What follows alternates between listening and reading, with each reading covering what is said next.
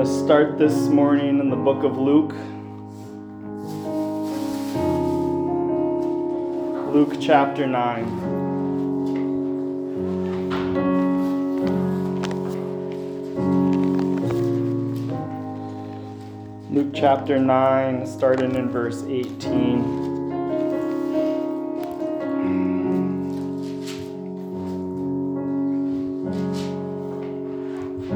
I read this passage the other day and I don't know, something about it just hit me. So I pulled it out and I put it in my notes. And I didn't even really know where I was going to go with it. I opened a new note and I put it in there. But I feel like God's laid something on my heart today for us that are here. Luke chapter 9, verses 18, starting in verse 18, says, "And it came to pass, as they were alone praying, his disciples were with him, and he spake with them, saying, Whom say the people that I am? They answered and said, John the Baptist, but some say Elias, others say the one of the old prophets is risen again. And he said unto them, But whom say ye that I am? And Peter answered and said, The Christ of God." I'm going to end up going through verse 26, but I wanted to just pause here and ask the question, who do you say I am? Really? Who do you say I am? Really? Let's pray. Thank you, Lord Jesus, for bringing us together today. God, I'm asking you that you guide my words, Lord, that your word would be brought forth. God, that I want to share your message today. Without you, I cannot do anything, but with you, all things are possible. Let your word go forth today, that everyone within the hearing of my voice would get a deeper understanding of who you are and who you can be to them. In Jesus' name, amen. You may be seated.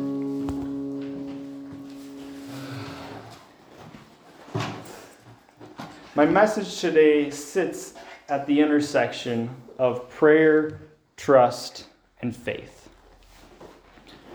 Prayer, trust, and faith. There's a lot of overlap between them, but there's also a bit of contrast. I haven't researched this fact myself, but I've heard a Jewish man say multiple times that in Hebrew, the word for prayer is a reflexive verb, meaning it's something that we do to ourselves. And he says that the Jews believe that when they pray, what they're doing is aligning themselves to God. The word trust is reliance on someone or something, and faith is somehow knowing the unknowable. There's crossover between these words, but I'm trying to draw a mental picture for us of us aligning ourselves with God's will, knowing that everything's going to be okay, and depending on him to do the things that we can't. It's a very simple point, but to illustrate the simplicity of these points, when I got here this morning, I turned our heat down to 65 degrees. Just so that I could ask Peter to turn it back up to 70. But Peter got a little ahead of me, and he turned it up as soon as he got here and realized it was cold. But even when I brought it up right before announcements, we all trusted that Peter knew how to turn the heat up.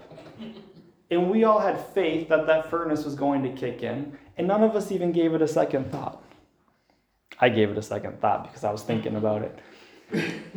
But even in that moment, where we thought the problem had been solved, when we knew that the problem had already been addressed and was being dealt with, we were still cold and uncomfortable.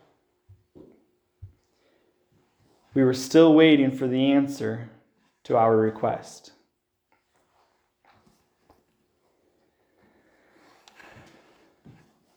And tying that all in together with where I'm headed with this is simply put, that God has made many promises to us to take care of things. We can put things in God's hands. We can ask him to take care of things. And we don't always get our answer immediately. And even when we put it in God's hands, it's okay to still hurt. That's normal. But we have to have our faith and confidence that God is going to take care of it in his time. Jesus asked 2 questions of his disciples in this passage that I read this morning. He said, "Who does the world say that I am? And who do you say that I am?" The world didn't know who Jesus was. Maybe he was an old prophet. Maybe he was a philosopher. Maybe he was that preacher that the king had beheaded. They didn't know. Yeah, he's Jesus, whatever that is. But his disciples knew who he was. The closer we get to Jesus, the more we know who he is. The word Christ means anointed. So when Peter said, "You are the Christ of God," Peter was saying that you are the anointed one of God. The Jews had known that a Savior was coming. It had been prophesied before, and God's promises always pull through, but they don't always come in the way we expect. The Jews were waiting for the Savior to come. They're looking for this deliverer to deliver them from all their problems, and what they got was a baby.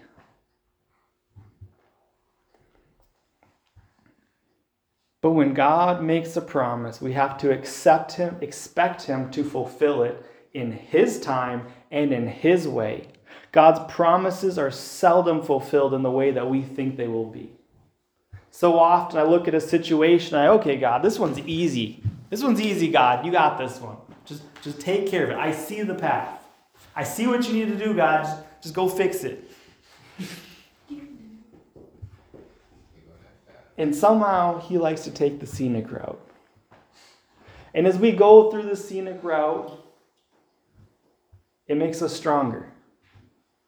When we go through the scenic route, we come out the other end going, there's only one explanation for how this got solved. I've mentioned this before, but when you look at the stories in the Bible, little David knocking down a giant, Daniel being in a den full of lions, Hebrew boys in a fiery furnace. The reason those stories are so notable is because they challenged the impossible. We look at those stories and we go, there's only one explanation, and that is my God. When God does things the easy way, in our humanity, we can fall back on trusting ourselves, but we have to keep our focus on God, that God is going to fulfill his promises in our life in his way. We have to hold to God's promise and not get distracted by what we see with our eyes or feel in our hearts. Hebrews 13, 5-6 says, "Let your conversation be without covetousness, and be content with such things as ye have. For he hath said, I will never leave thee nor forsake thee, so that we may boldly say, the Lord is my helper, and I will not fear what man shall do unto me." Even when we feel alone, he has promised to never leave us. James 4:8 says, "Draw nigh to God, and he will draw nigh to you. Cleanse your hands, ye sinners, and purify your hearts, ye double-minded." If we draw near to God, if we purify our hearts, and we cleanse our hands, he will draw near to us. Philippians 4:19, "But my God shall supply all of your needs according to his riches and glory by Christ Jesus." The God that created the whole universe will provide for all of our needs. Romans 8:28, "And we know that all things work together for good for them that love him, and to them who are called according to his purpose." If we're on God's team and God's our coach, then all things are going to work together for his glory. If you're not on God's team, things are not going to work together for good. Isaiah 40:31, "But they that wait upon the Lord shall renew their strength. They shall mount up with wings as eagles. They shall run and not be weary. They shall walk and not faint." James 1:5, "If any of you lack wisdom, let him ask of God that giveth to all men liberally, and upbraideth not, and it shall be given him." If you need wisdom, God has promised it to you. Proverbs 3:5-6, trust in the Lord with all thine heart, lean not into thine own understanding. In all thy ways acknowledge him, and he shall direct thy paths. When you put your trust in God, and you put your heart in God, and you lean into God's plan, he will direct your paths and lead you in his perfect plan. Matthew 11:28, come unto me, all you that labor and heavy laden, I will give you rest. Many of these promises have a theme. And I want to look at one more promise of God. Psalms 37:4, delight thyself in the Lord, and he shall give thee the desires of thine heart. When you look at all these scriptures, many of them have a contingency. When you come to God, he comes to you. When you offer to God, he takes care of you.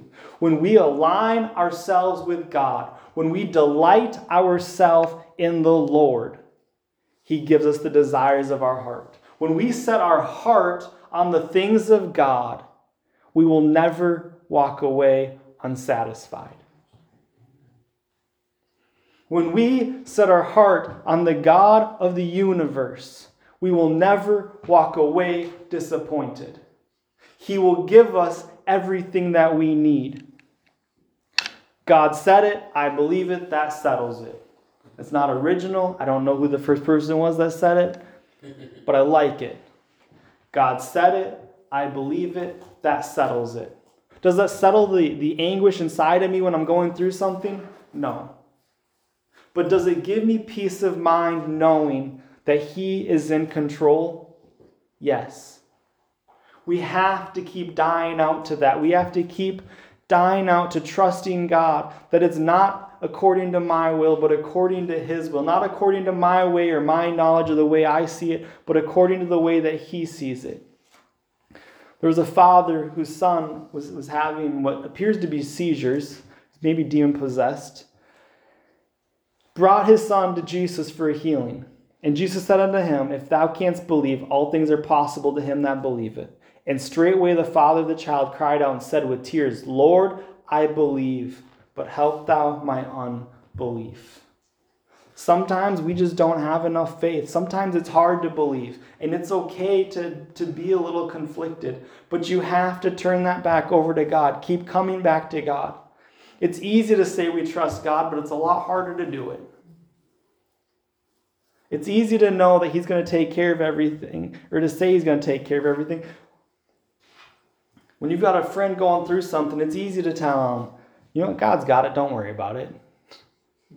But when somebody says that to you, it's a little harder to grasp. Because we're confined by our limited knowledge. We're confined by our limited perspective. But we have to set our finite thinking aside and understand that God is infinite in his thinking. He reveals himself in his timing. He doesn't do things my way. He doesn't do things on my timetable. Our daily prayer needs to be for God's perfect will. Our hourly prayer needs to be for God's perfect will.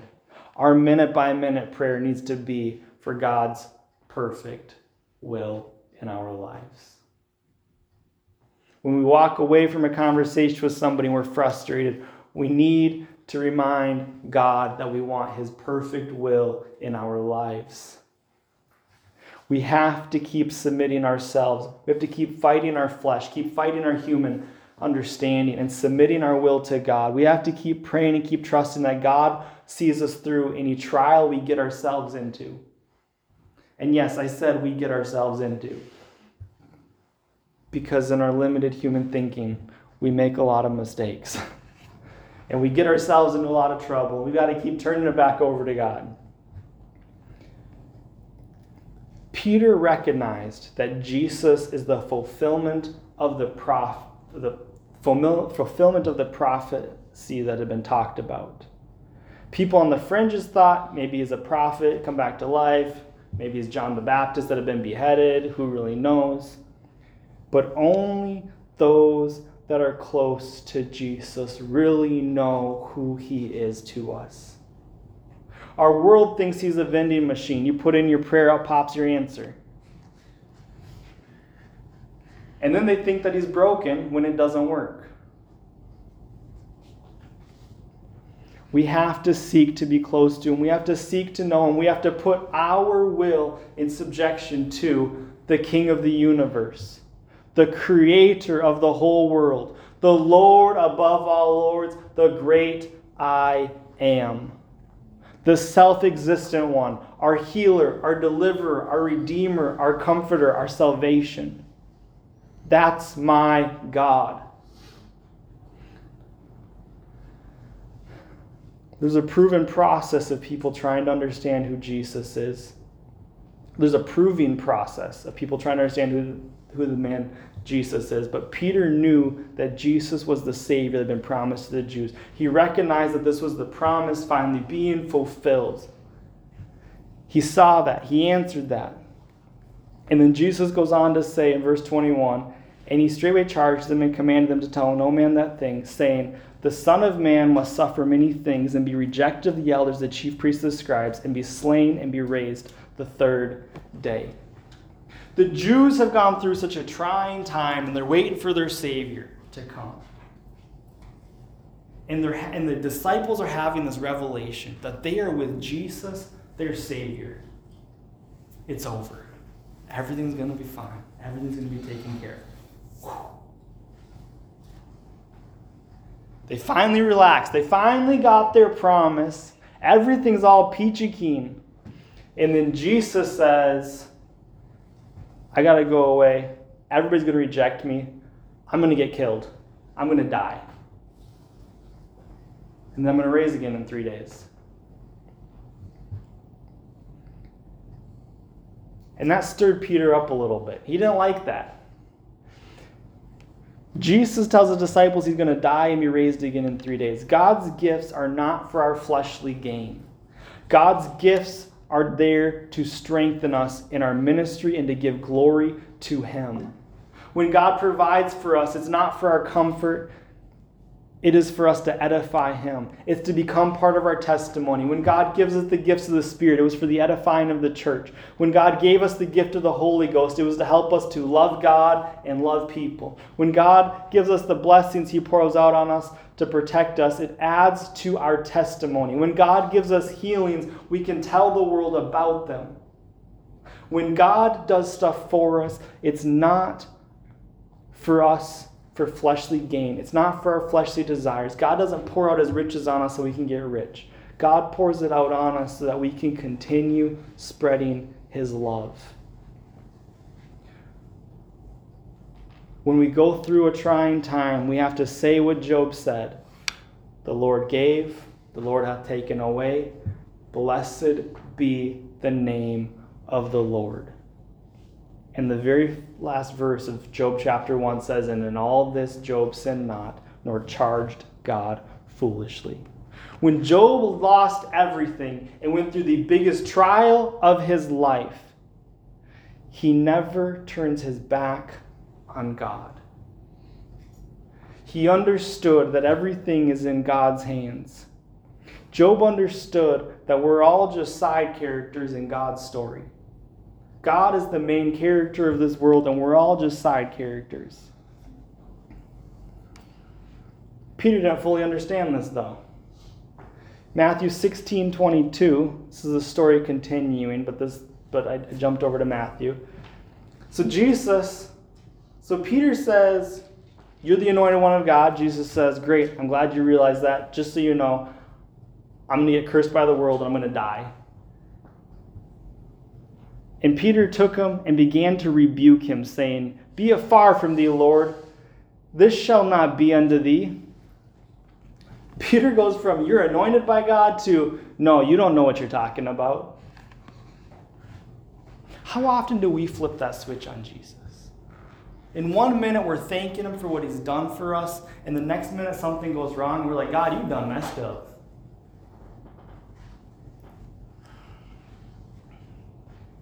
God, are you sure you know what you're doing?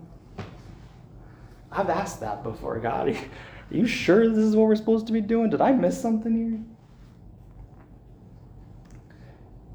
I've tied a lot of different things together. But Jesus tells his disciples what is coming. He's preparing them for this crucifixion. He says, I'm going to die, but I'm going to come back to life. Everything's going to be okay. And when you fast forward in his ministry, when the soldiers came to arrest Jesus, what did Peter do? He pulls out a sword and starts fighting that soldier, ends up taking his ear off. What if Peter had won that battle? What if Peter had slain all of those soldiers that came to arrest Jesus? How would the story be different? When we try to interfere with what God's trying to do, how would it change the story? If Jesus had never been arrested, never been crucified, how would that change the story? How did Peter feel after they arrested Jesus? He's standing there, they arrested Jesus. I can only imagine a feeling of letdown, of betrayal, of wondering what God was really doing. But Peter was stuck in a human way of thinking. He was stuck seeing things through his human eyes. Jesus had already told Peter what was coming. Jesus had already told Peter what he wanted to do and was going to do. Jesus already laid out the plan. He's like, I'm going to go, I'm going to die, and I'm going to rise from the dead in 3 days. And yet it was still so hard for Peter to grasp that. We can know that God has it, but it's still hard to let go of the pain. It's still hard to let go of the anxiety. Trusting God doesn't make the pain go away, but we can stand assured and have hope that he's working it out. In 1 Peter 1:19-21 says, But the precious blood of Christ, as of a lamb without blemish and without spot, who verily was foreordained before the foundations of the world, but was manifest in these last times for you, who by him do believe in God, that raised him up from the dead and gave him glory, that your faith and hope might be in God. Peter's ending this passage, Peter's ending this passage here by saying that you can put your faith and hope in God. After you get through it, it's easy to say that, Peter. We saw what you did. But we can put our faith and hope in God. We can set our hope in God and know that he's going to take care of things according to his plan. If it's not God's will, it's not my will. And it's hard to say that, but if it's not God's will, it's not my will. I've got to get that inside of me.